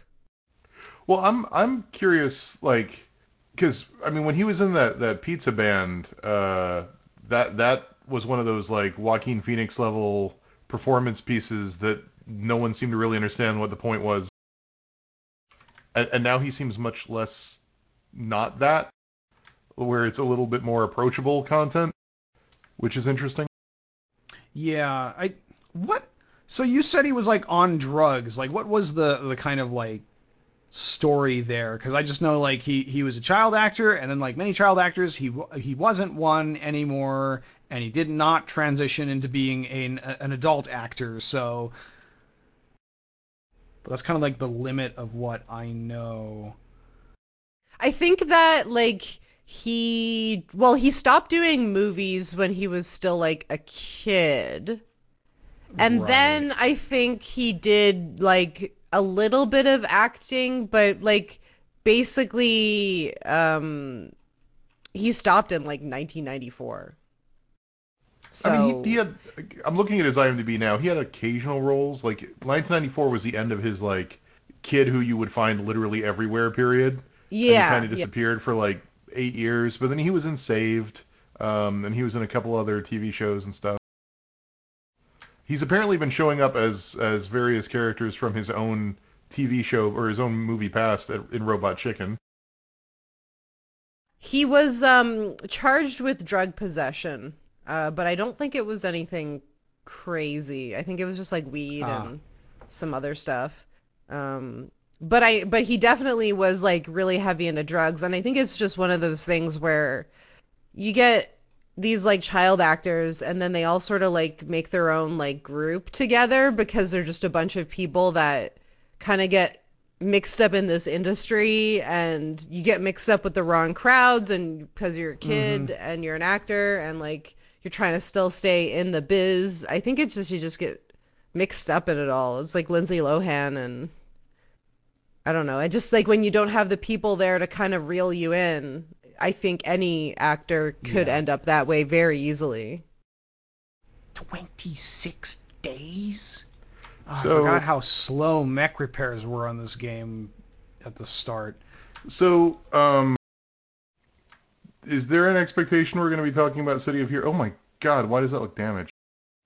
Your ship Because looks damaged. the so there's no like lore in the infinite career mode. It's not even actually infinite. I think like you have a score at the end after 1200 days. So what is 1200 days? It's like what, 4 years or ish. But in the actual story of the game, this big dropship you have here, the Argo, you recover it from like it was like crashed on a moon, and so like initially it's all beat up. Okay. So are we going to talk about City Heroes? I don't know anything about it. So basically what it is some guy recently discovered that there is a secret server of City of Heroes that has been existing for years and years of years, and 6 years. And so some guy got invited to it, and apparently it has like 3,000 people, very small, mostly like friends and family of the devs. So it's like very secret. And so this guy decided to leak everything. And so, yeah, it turns out there's like this, yeah, like the game has been going on, but very limited and very secretly. It's like a secret play group with their own fucking server, basically. Yeah, that's what it seems like. Yeah. City of Heroes is interesting because I never played it, and for a while there, it was like everybody's beloved MMO. I mean, I guess it never really approached the point that Star Wars Galaxies was in that particular nostalgia lens, but like it was everybody's like favorite superhero MMO, and then like it shut down in I want to say like 2010 or something, like 9 years ago. Um, and like now it feels just like so far in the past that it's like, oh, that's neat, I guess, that you got a server going for that. But And you wonder if it's still as good as you remember it, you know? yeah, I mean, well, I never played it, so I have played the Star Wars Galaxies emulator. And it's kind of interesting coming back to that game as like an adult with a lot of game literacy and like seeing how the systems really work. Because when I played it, it was like 2003, 2004. I was like not, I was in high school. Um, how is the Star Wars Galaxies emulator? Oddly complete. Like for as far as these projects go, like you can pretty much play Star Wars Galaxies as it was before they fucked it all up. When it was still actually pretty fucked up because that game did not have enough time in the oven. But I mean, there's no space, which is sad because that was the thing that I spent a lot of time doing in that game was we organized our own PvP events weekly. Because space in that game was weird. So Star Wars Galaxies is like EverQuest. Like it's built on the EverQuest engine. It drew a lot of stuff from the EverQuest stuff. Like people from the EverQuest team developed that game initially. Um, and so like the initial base game launches and it's just like 8 planets, but you don't have like space at all. You're just running around on the planets, which seems like both then and now seemed like a weird way to do a Star Wars MMO, but this is like the first wave of MMOs that ever existed. Like the idea of doing a whole space layer was really ambitious. Um, but they did eventually do that. Like I think 9 months after the game came out, Jump to Lightspeed came out, and you had your own like pilot skill trees, and you could have your ships, and like it's probably still the best, or I wouldn't call it the best, the most well realized um, let's merge X-Wing into an MMO and have it do MMO things. The problem was there were a lot of people who were playing the MMO who were MMO players more so than they were, Star Wars fans who did not really want to go and play this other layer where you would want a joystick and go and and all this other kind of stuff that like you'd never do in an MMO. So the space layer was almost immediately abandoned and totally like completely separate in most ways from the ground layer. Like it wasn't a thing where like there were a couple resources you needed to go into space to mine, but like there wasn't a huge overlap between the two. There was never like, well, the game didn't even really have quests as we understand them, but there was never any kind of like story thing where you had to like you chase these guys around a spaceport, and then they went to space. You got to go and follow them. Like they had a couple of things like that in one of the expansions, but like they were all side stuff because there were people who just did not have space skills at all and were not interested in that layer of the game. So the space stuff got just kind of totally abandoned very quickly. So what we did was we like there was one PvP zone in that game in space and it wasn't very good. So what we did was we organized our own space PvP events. We would have like 200 people at our peak like participating in these weekly things where we'd lay out like mission plans and like give like in character briefings and stuff like that, and then we go and do the PvP and like have this kind of like evolving like fan developed storyline, and we were just kind of able to free to do that because nobody else played in space and that was it. Like and the devs didn't care about space. Nobody was like paying too much attention to what we were doing. I feel like City of Heroes was one of the last games also the last MMOs that really focused on role playing for like not that modern RPGs or MMO servers don't have like role playing servers, but like core to the fantasy was you get to build your own superhero. It can be your superhero name with your superhero costume, your power set, and they had a lot of duplicate stuff. Like you would have fire breath or ice breath, and they Right. basically are the same thing. It's just breath powers. Um, but there was an emphasis on making sure that you could like live that fantasy of the hero you wanted to make, which is I think different in a way than a lot of modern MMOs work, where it's really just sort of picking your favorite class or whatever, but you're not expected to sort of embrace your role as dwarf wizard. That's Well, not approached the way it used to be approached back when like in the EverQuest days. yeah, I didn't ever actually play City of Heroes, but City of Heroes, I think, like, did that game get shut down before Champions Online came out? I don't think it did, but it was like the first couple years of Champions Online, and I played Champions Online, and it had a sort of thing where like it was more kind of in that idea of like, oh, you're crafting a role that you don't, that's not necessarily super predefined for your character, where like you could pick like, oh, you've got like fucking gun fu powers, so you've got like guns and gun skills and stuff, or you could, like pick up like, oh, It's science gun powers, or kata. no, maybe yeah, or maybe, you want to be a wizard or whatever, and the character customizer in that game was really not as good now, because we've got a lot of good character creators in MMOs, but like at the time it was probably better than anyone else had ever done. And like you could do things like you could pick what kind of travel power you had, so you could like fly, you could fly while on fire, you could like super saiyan aura while flying kind of thing. You could like jump really high, and you just like get everywhere by just like jumping around really fast. I think there was like a super speed, and like those weren't tied to classes. They were just like, hey, how do you want to get around? Yeah, didn't City of Heroes have stuff like that? I don't know. I never played it, so Champions Online was, unfortunately, it was a Cryptic game, and Cryptic kind of had this for a couple of years, this kind of like pipeline assembly thing, like all their MMOs kind of feel a little bit really cookie cutter.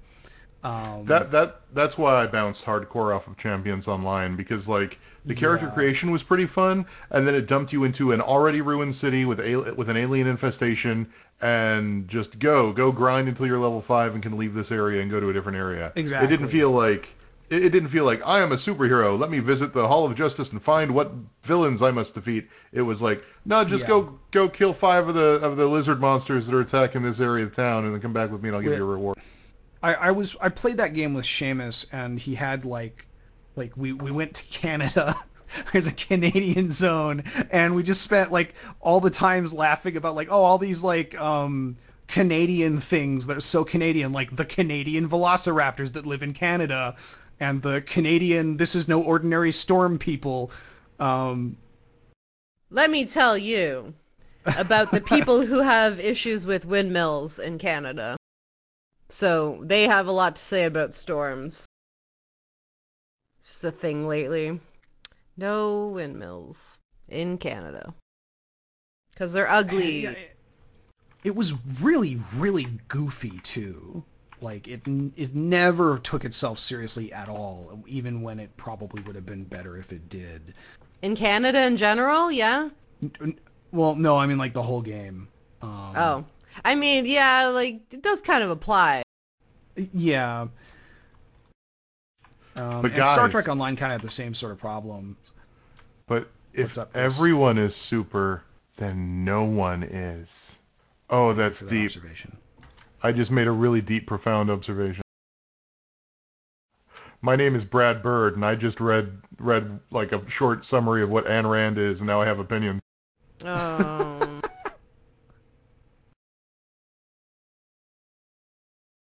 Oh, you know what else is happening this month? Fucking Avengers Endgame.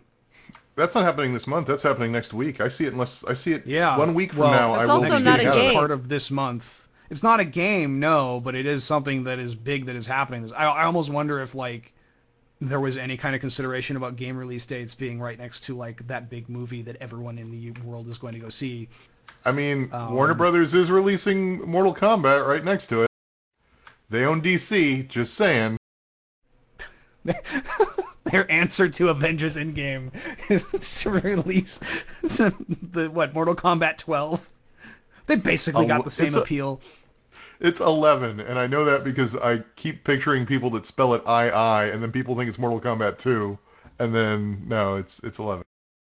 Oh, they got rid of the Roman numerals they were doing for a little while. Apparently, that feels a bit to me like the latest iPhone is called the iPhone XS, and Look, the iPhone XS Max, but Call of Duty started. It's a Roman numeral 10, so it looks like you're supposed to read it the iPhone XS and XS Max. I know I'm not supposed to, but I still call it OS X. I think a lot of people do that with I mean, I do that with, I don't like calling it OS 10. I don't really have any means to, or any particular need to ever talk about it because I don't use Mac products because, like, increasingly I don't see a reason to use Macintosh computers in any capacity. Like art, nah, not really. You don't need them. You know, like Wacom tablets on Windows are okay now. And like they're just so overpriced for like I mean, I can see like if you're in a studio and they're like, hey, we got a bunch of Mac like iMac Pros, then sure, yeah, that's cool. Like the hardware on that thing is still kind of competitive, but also like it's not something I'd ever pick for myself, or if I were ever running an office I would never grab that. Apparently they're not supposed to call it OS X or OS 10 anymore. Now it's Mac OS. Remember when Windows skipped over 9? There were reasons. And then didn't like the Samsung Galaxy Note skip 9 as well? Or I did they don't skip know. 8? They skipped the number there somewhere. Does Google like search for candy companies to like work marketing deals with for their Android versions? Oh, you mean because they keep naming them like Kit Kat and stuff? Yeah, and Oreo and stuff like that. And sometimes they go with something generic like Froyo or gingerbread or honeycomb, but other times they do other real words. Are Oreo and Kit Kat genericized trademarks yet? Absolutely not. Probably not. Yeah, I mean, like you'd think they'd be mindful of that, but still, like there are a lot of Oreo imitator generic cookies, and they kind of, when you say Oreo, you're thinking of a very particular kind of cookie. You're a particular kind of cookie. I don't know what that means. Thank you. I think. I'm just losing my mind because I'm trying to think. We were talking about Avengers. That's what we were talking about. Yeah, Avengers Endgame comes out next week. I recently watched through Infinity War for the second time ever. I saw it in theaters, and then I saw it like over the weekend. And a lot of movie in that movie. Is kind of garbage. A little bit. I like. It's bad, but it's bad for like specific reasons that aren't just like, oh, look at the dumb acting or whatever. Like, it has this horrible problem where I think like the major issue with that film is that like they are trying really hard to make Thanos the protagonist, which and I feel like they, from a filmmaking standpoint, basically succeeded in framing the film as Thanos is the protagonist. Like it's his arc the whole way. He's the one who's like, he's not really the point of view character for much of it, but he is one of them. But they do that with this guy who has this inherently insane idea. And I kept expecting someone to engage Thanos with like, hey, wait a minute, this plan of yours, you have to justify it to me. Because that's always like, you know, the hero has to justify their ideology or their existence or whatever to a villain. Like, that's very common. And I remember there's a specific scene where I thought that was going to happen, where they're on Titan and Doctor Strange comes out alone and is he's having a conversation with Thanos, and you know, Thanos explains what happened to Titan, where he got this idea that like, oh, you know, you gotta kill exactly half of everyone so that resources can go around, which, again, is inherently crazy. And then Benedict Cumberbatch's Doctor Strange says, like Thanos says, like, once I have all 6 stones, I'll be able to do it in a snap of a finger. I call that mercy. And then Doctor Strange says, and then what? And I thought, okay, yeah, here, we're going to go like, hey, what happens when the population recovers? Are you going to have to do this again? Is this just going to be cyclical every 50 years? Like half of everyone in the universe dies or something? Is that your plan? Doesn't seem to be your plan. You're not talking about it. Do you expect population just not recover? Like, but the answer instead is given, like Thanos says, and then I will watch the sunset on a grateful universe. And it's like, oh, okay, I guess we're just going to not at all address the elephant in the room that this is an amazingly crazy plan that is impossible to work out and justify with logic, because like you think about it for like 2 or 3 seconds and it doesn't make any sense. I mean, my problem remains that and I know I'm in a weird minority on this, where I really like Thanos from the comic books. Like, he works like he. Go ahead. Well, they're doing they're doing it because they didn't want to do the comic books motivation, because it's also really stupid. Well, first of all, I disagree with that. Second of all, they can't do it because death can't be personified, because they make a buttload of money in China, and having death be a physical manifestation, especially a skeleton, opens all sorts of problems. So they just want to sidestep that whole thing. Is that why they do it that way? That's one of the main reasons they. First of all, I think they're very strict about that. Yeah. And a personification of death might be too far for even an American audience, but if you tried to personify it via Grim Reaper skeleton person, it wouldn't fly in China. So basically, throw death out entirely. Now we got to come up with a new reason for him to do it, but he's gonna have to do it, because why else would you use Thanos and use the glove if you're not gonna do the snap? Right, that's the thing. It's like Thanos has to do the snap. That is the thing that he is known for. And the problem is like, I say that the comic motivation of Thanos is dumb, but like what I mean is like it's also dumb, but it's not like the word, you can make it work, in a way it makes a lot more sense than the one they did with the movie, where like at least you can rationalize this away as like Thanos is not even pretending to be a rational actor here. He wants to make out with death, and he's going to kill half the universe to do it. Well, but that's what's great, is that's not even like, that's just the first issue of Infinity War, or it's Infinity Gauntlet.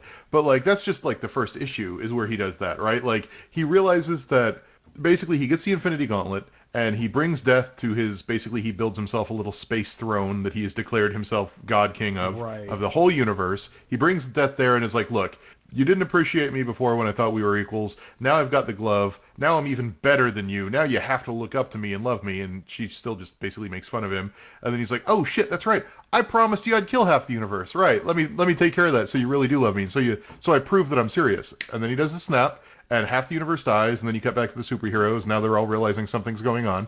And then she still makes fun of him, and he gets increasingly desperate. Like, he starts literally rearranging the stars and the planets. He starts basically doing everything he can to prove to Death that she should love him, and she continues to scorn him, and he gets more and more frustrated, and he's basically like this really sad, angry, jilted lover guy, and he's kind of a pathetic nerd. And I think that's one of the other reasons they didn't do that storyline, is they don't want Thanos to be a pathetic nerd.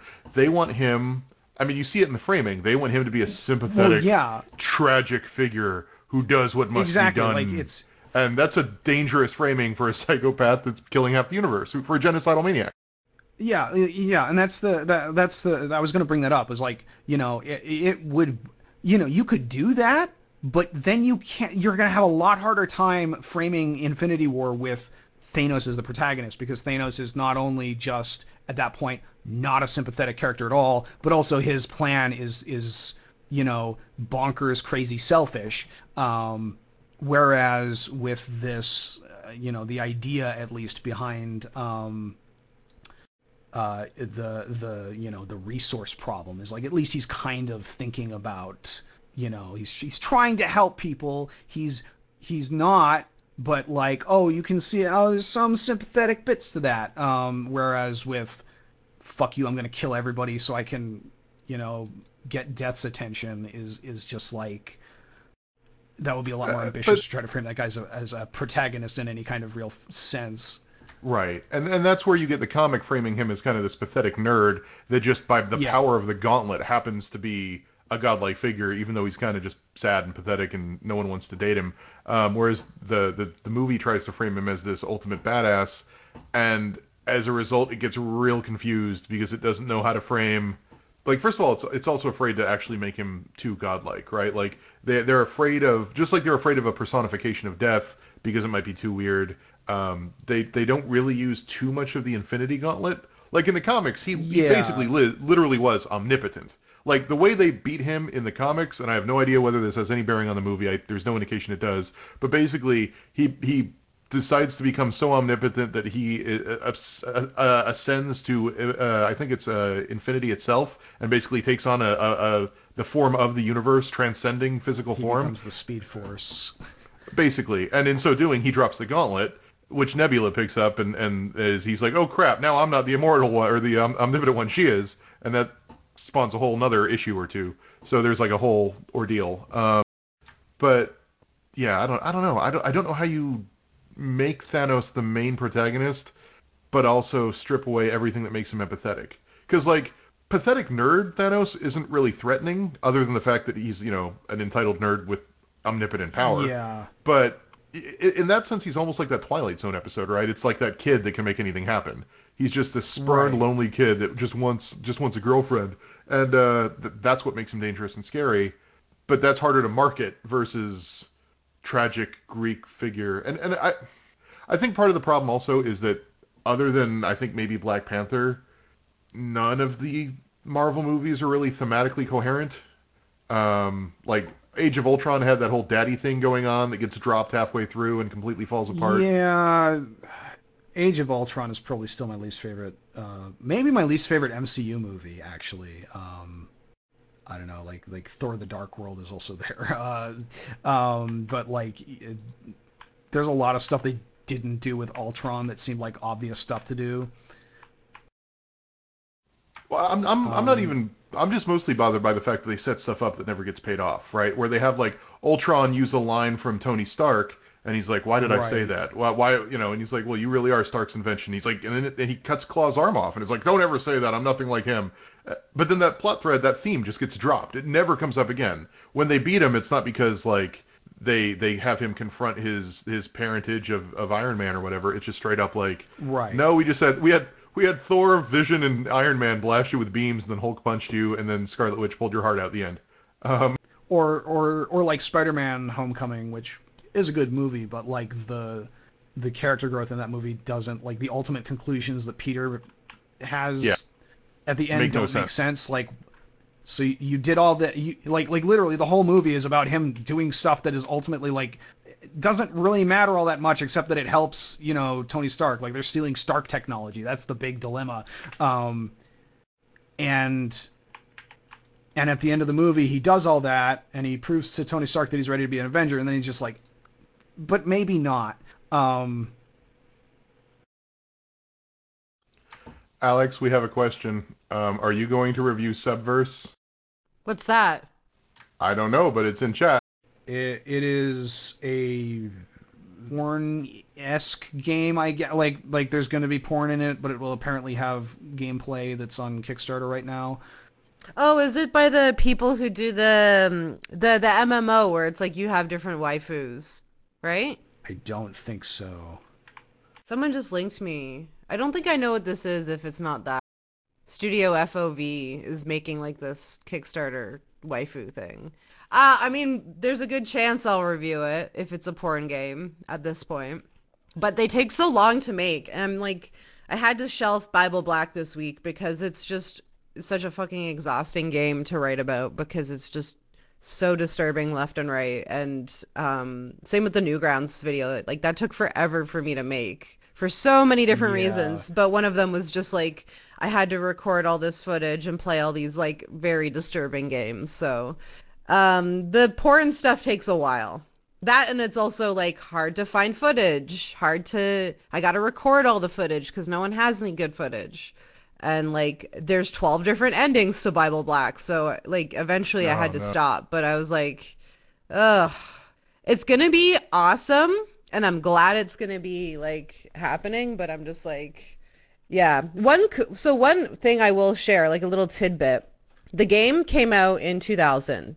The anime series started coming out in 2001, and they made like a prequel and a sequel and whatever, and like so that ran from 2001 to 2004. The game didn't get an official English localization until 2006. So most of the Western perspective of Bible, or like the first like sort of site for Bible Black is the anime, not the game. And the game is quite different in many cases than the anime. So I'm very excited to talk about all that. But yeah, man, writing about porn games is like no joke, man. Like it's a I whole mean, other. it doesn't help that the Bible Black is almost entirely rape scenes. Yeah, yeah. And there's a whole lot more in the game. I don't know what that is, Cyber. No, I haven't played a lot of porn games, I've learned. They're really hard to find. And a lot of them aren't for me, turns out. So, like, a lot of it is me going back and kind of being like, looking at the history, looking at the conversations. Because that's the other hard thing is like, I want Japanese perspectives. I want like feminist Japanese perspectives on all this stuff. Right. And so I had to look up scholarship, which thank God in Japan you have to publish in English before you can publish in Japanese. So a lot Really? of yeah, for your PhD. Interesting. I don't know if it's all fields, but definitely like a lot of the humanities. So it means that like Japanese scholarship is a little bit more accessible sometimes. Yeah. And more often than not, it means that you have Japanese scholars being asked to write a chapter for a like a book in English with like English speaking editors. Like we'd have someone come out to CGSA every year that was a scholar from Japan, and his talks are always amazing, obviously, because he has a completely different perspective. But it is difficult Right. finding like stuff from that era, like the early 2000s. I was trying to find porn comics for women during this era, and like none of that stuff is documented and kind of like backed up anywhere, at least like any sort of English repository. So it really makes studying this hard, especially when no one else has written upon it. And it's a very contentious field because feminists, even a feminists alone, are split when it comes to talking about things like rape in comics and the function of Right. like these very like extreme scenes in comics and games and everything. So I'm very excited. I have a lot to say, but they're exhausting to me. Yeah, I'm looking forward to being able to see the final product. How are you even going to do footage in that game? I've been recording it, and everything is pretty safe for work, minus even the H scenes aren't particularly not safe for work because most of the text box covers the naughty bits. So really, like the images Right. themselves are not particularly disturbing. It's just kind of it's also voice acted too, the game, which is strange for such an old game. But yeah, it's voice acted too, so you get the full experience. I think another interesting avenue to explore there would be like I don't know if this is still the case, but a lot of visual novels from the mid 2000s on, like they're very obviously not porn visual novels. Like Fate Stay Night is not porn, but there's porn Well, in I mean, it. The Fate Um, series is kind of like a special. It's basically porn, but it's not. but I like there are a lot of like H scenes in visual novels that came out at that time that are like this is very much not about porn or even romance or dating or anything like that, but there are just these explicit sex scenes that we threw in there, Yeah, which I've yeah, always just thought like was very this. strange. That is a very interesting area to talk about, and it's not something that's gone away. I feel like there's a lot of anime out there that just is extremely explicit and sometimes just out of nowhere, Yeah. which is something I'm definitely going to be talking about by Black, but like just this it's really hard to know what you're getting into sometimes when you have all these sort of mixed labels. You have like hentai and then you have like ero, which is like erotic, so that could be anything, right? And then you have Right. like stuff blurs the line a lot. Erotic thrillers. Yeah. Oh, I'm so excited. I want to talk about it more because I've been like hiding away reading like Japanese scholarship, and it's a very different perspective and it's really exciting. Also, I have no idea what's going on in the Marvelverse because I haven't seen any of the Avengers since Age of Ultron, and I have been seeing a smattering of the individual movies. Like I saw Captain Marvel and I saw Black Panther, but that's it. I just got so mad coming out of Captain Marvel too. I was just like, I'm mad that I keep paying money to see these movies, and I'm mad that like they are exactly exactly how I expect them, and I'm not surprised, and I'm not like, and I just get angry about the state of movies and big blockbuster productions, and I just become a stupid hipster, and then I just like, ugh. I stop. And then I like What is it that? purchased my Go Criterion ahead. channel like a fool, and then I'm like watching that in my room by Watch myself Hausu. while everyone goes has fun and watches Avengers. Watch Hausu. That's my Huh? favorite Criterion movie. How Hausu, Sue? the Japanese horror comedy from the 70s. It's in the Criterion collection. Is I it would on the highly recommend Criterion it. channel? It should be. It's in the Criterion collection. Because not everything in the collection is on the channel. I've learned this the hard way. I it, I don't know how to check. I don't have the thing, so I don't know how to check Oh, if well, it's how do actually on. you oh, it's It's just house. HAUSU? The word house. Oh, yes, I know this. I know this. Yes, it's on my watch list because I've heard so many good things about it. Yes, I It's know. I know just, what the image. it's great. I have watched. I watched Seventh Seal for the first time. Finally, front to like beginning to end. Ah, yes, I'd the never prequel seen the to full Last thing. Action Hero.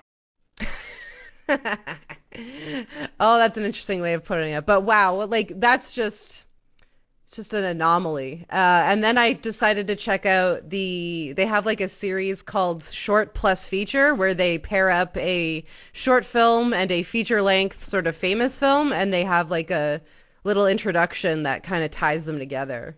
So that was really fun and very nerdy. If you like miss taking school classes and things like that, you'll like that. It's like when Lisa gets out her emergency school kit when the teachers go on strike, and it's like a little desk and a recording of a teacher saying, "Is that gum? Is that gum?" And then she's like, "Ah, that's me."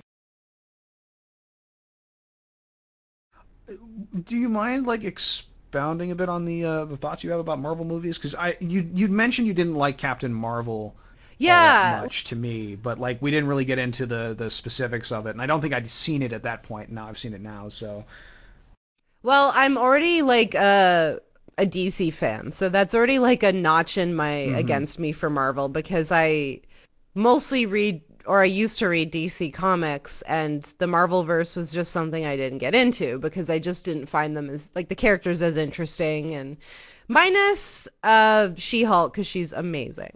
But well, other of than that, course, I mostly like stick to DC, and so then when it came to the movies, because I already didn't particularly care about the characters, or in some cases, like they're direct copies of other characters, right? So like there is a, an Ant-Man version in the DC universe, and there's also a right. Captain Marvel in the DC universe, which is Shazam, so they changed that, but his original name is Captain Marvel. So that's when it's really confusing. But yeah, like it's just I don't know, like these stories are all the same. They hit the same story beats. I don't care about what happens to the characters. And I'm so familiar with the narratives that like I know what happens even if I haven't read the comics because Right. DC does the same sort of stories as well. So like there is an equivalent to what's happening right now in the DC universe. Like and so it's like I know what's gonna happen sort of, and it's gonna happen to characters I care less about. Right. Have either of you watched the Patrick Willems breakdown of the Marvel Universe? Yeah. No, Yeah. I haven't. It does a pretty good He's got like a job. 50-minute video breaking down like Oh, what are works and you, what are you talking doesn't. about the old one, not the new one? He Is it revisited it not recently like with. 45 or something? No, yeah, it's the recent one like that came out 2 weeks ago. Well, it was three part. Has It's three the piece, guy three from the parts long. Tick. Yeah. So it's not just it's that one's 50 minutes, and then there's like two others that are. It's like an Right. hour and a half, which is way too long now that I say that out loud. But he does a really good job breaking down a lot of why the MCU doesn't work from a narrative and storytelling level. And I really, really enjoyed his breakdown of why it kind of feels inert. Yeah. So yeah, probably something like similar to what I'm thinking then. Sort of. When was the last time DC live action movies were good? Well, Shazam. Wonder Woman was all right. I mean, yeah, Wonder Woman was good. I hear some people really liked Aquaman. I haven't seen it. I haven't seen Shazam yet, but I'm super excited because I think most of it was filmed in Toronto, so it's always exciting to see stuff filmed where where stuff is. Especially because the last Shazam DC is movie very filmed good. in Toronto was Suicide Squad, so I haven't seen Aquaman either. Like I actually really like Aquaman in the comics, and I really like Jason Momoa. I just feel like that's not a movie I would pay to go see in the theater. Like I'll watch it, but Yeah. just like I'm probably gonna watch like that really well the Birds of Prey movie, which I'm really hoping is good. I hope Margot Robbie takes it in a good direction because I Birds know of it's Prey too is much. awesome. I know it's too much to hope for, but I hope New Mutants is good. It probably won't be because it's been in hell for God knows how long. But I want it to be good because Phoenix is not going to be a good swan song of that little universe. Yeah, they just released like the first is it the first trailer for the new Phoenix movie? It's the last trailer. It comes out in June. I think this is their big Oh my cinematic God, push. really? Oh wow, Yeah. that snuck up on us. It's weird that like the new X-Men were really cool for a couple films, and now they're just kind of like I don't actually want to see any more of this. Well, I mean, Especially when I've said, isn't the arc just essentially like from the first X-Men trilogy?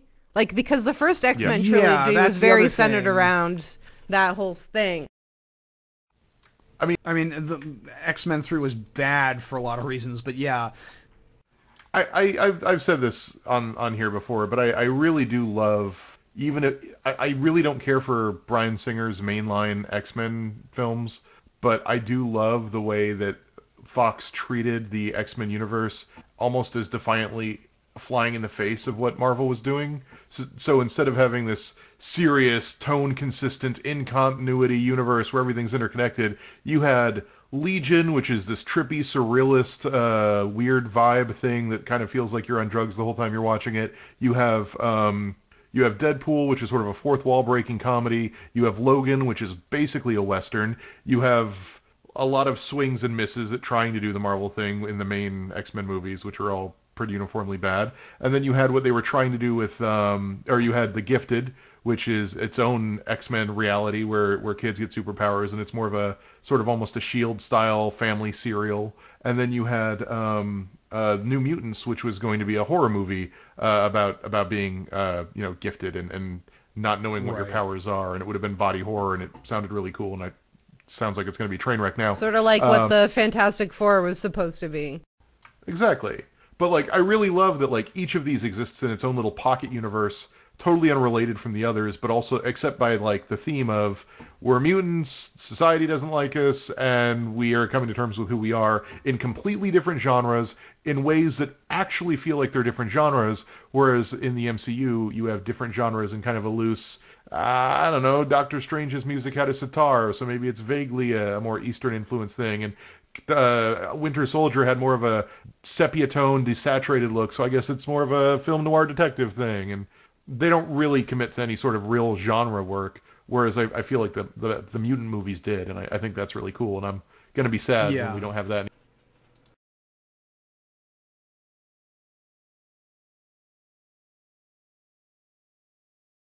Yeah, I what's still gonna haven't happen seen to like? either of the Deadpool movies. I know I I should. I I don't know think why I haven't. they're it's surprising how well they work for what they're trying to do with them, and it's very obvious that Ryan Reynolds really likes the part. For me at this point, it's just so many of these movies feel like more than an obligation. It's like if I really sat Yeah. down and laid out my choices about what I want to watch, which I actually usually do because I have extensive categorizing and lists and whatnot for making decisions on what movies I watch next. So I sit down and I lay it all out and I'm just like, I could watch this or I could like watch this and this other movie which I know will surprise me and will give me some sort of satisfaction in one of these ways. And it's just I just miss being surprised in movies and not for the same like not for the thing of like oh like there's Stan Lee or like there's another reference. I want to be surprised at like oh they're going this way or like they're gonna do that. And it's like Yeah. nothing is a genre, never mind genre bending. Yeah, I mean this the Patrick Willems videos get into this a little bit, but you basically can't have any arcs anymore. You can't change the characters because those characters are also slated to show up in 4 more movies, and people are expecting to see them, the popular versions of them. So you can't have somebody go through a life-altering thing where suddenly now they're a changed person that's different or giving up the superhero cloak and cape thing or cape and cowl thing. None of that stuff can happen. So you're just sort And of that's the locked in stuff that where just like keeps the force of it moving. And not just like comic books. Like look at James Bond. He quits every day, almost every other movie, he quits the force. And then he gets back or he goes through these weird like life-altering moments and then he's like fine again. Right. Like that you know, I don't remember that much about the James Bond films, the Daniel Craig James Bond films that I've seen, but like that is something that I remember is like he's constantly like, oh, this is the end of my, I'm not doing this anymore, and then the next movie he's back and it's like, okay. Yeah, we don't talk about Lazenby though. That was like a convenient wrapping up of that. Although they might replicate that again in the new James Bond movie if they keep going with this like loose adaptation of On Her Majesty's Secret Service. But we'll see. Lots of Bond news to come very soon. Of course, it has me nervous because anytime I hear of a cool visionary director that gets on a project and then leaves because of script differences, I usually say, well, the producers got their hands in this one a little too much already. See also the Solo movie. Oh, God. Was there a twist inspector? I don't remember one. Because it's Was all that the one canon where that the final fight is out in like the church in the middle of nowhere? on the streets, on the bridge, isn't it like on the bridge?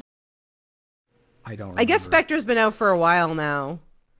Oh, that it Oh yeah, that was Skyfall. Yeah.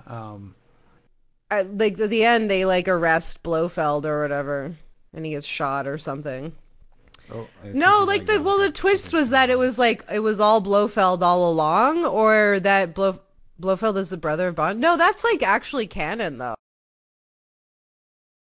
Am I still here, Chris? Am I lagged out I'm or? I'm good. We're good. Okay, then I guess the wonders of Canadian internet.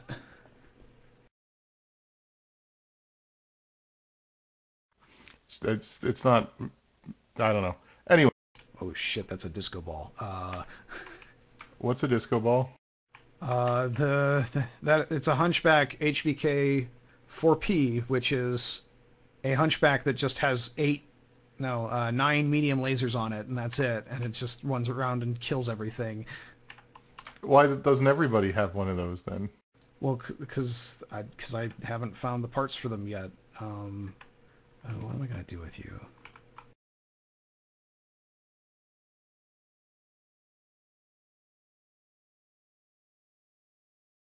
No.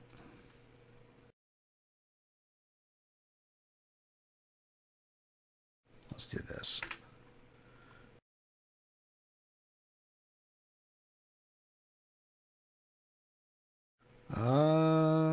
Looks like Alex is still lagged out. This is unfortunate.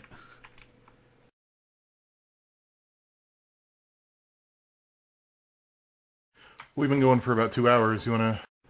We have. That's a really unfortunate place to just leave off the episode, though. Like, oh, Alex got James Bonded, and It's why I you guess can't say that's bad it. things about James Bond. He'll get you.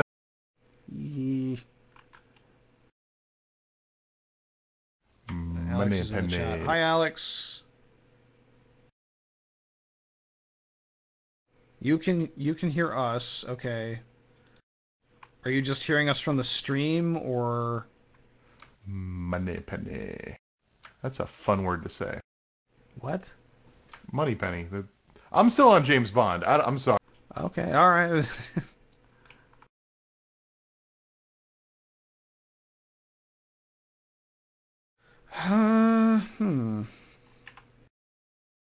We kind of hit all the topics I was going to talk about, or had been thinking about talking about anyway. Oh! Uh-oh. Whoa, here we go. Did it finally catch up? No, she's still streaming out to us. I don't know how much more is going to be in the pipe.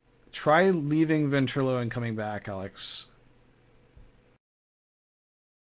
In chat, Alex says the original actress who played Moneypenny, Lois Maxwell, is from her hometown.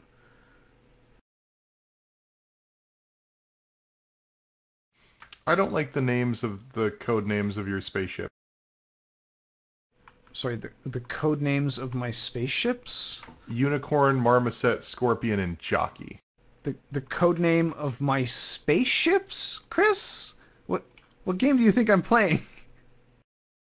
I mean, you know, they're basically spaceships. They're space mechs. robots. They have legs. But they travel through space. They have to be able to be ship. picked up. But they have to be picked back up into space. Do they have a cargo thing Yeah, that just comes and picks them up? How big is that? So was Neil Armstrong a spaceship? In a sense, yes. He was a biospaceship.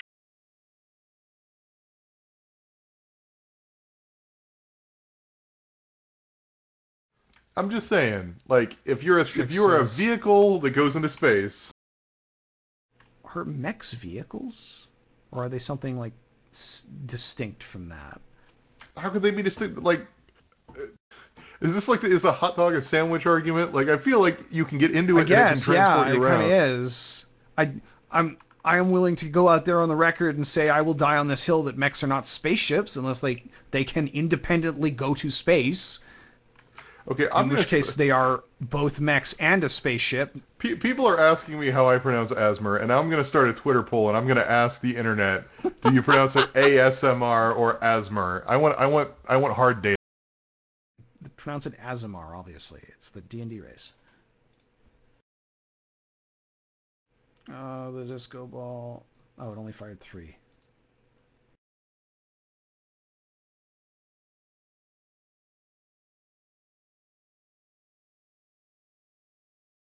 Tricks in chat says Asmer makes it sound like asthma. I agree. It makes me think of something that is like a disease or something. Okay, the tweet is up. I'm gonna get real-time feedback. Awesome. Why is Discord still making noise? Discord, what are you doing? Don't make noise. Thank you. Are there multiple Discord instances? Oh yeah. The current results are not encouraging. No, you mean exactly like what I've been saying to you for the past 3 years? There's 23 hours left. You put a 24-hour Twitter poll for this? That's the default. That's Twitter just goes to 24 hours.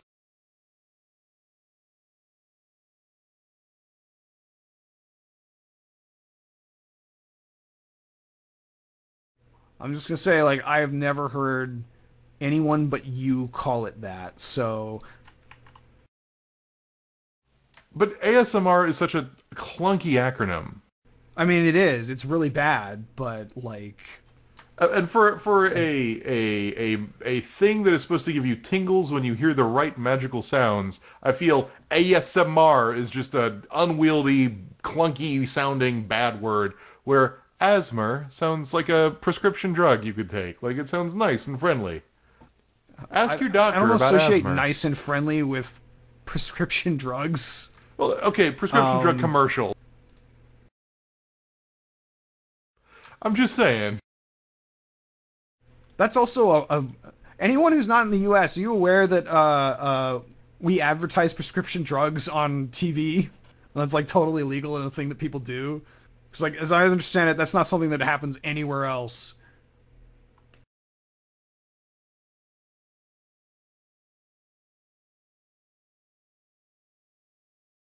Okay, so far I've got 4% of the vote at 97 votes. So there's at least like 3 other people.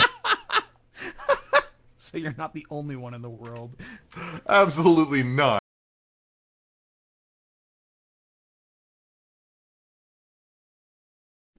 Should I pronounce it ASMR or should I pronounce it asthma? Oh my god, do that for the rest of the podcast. Absolutely not. I feel like I'm creeping someone out when I do that.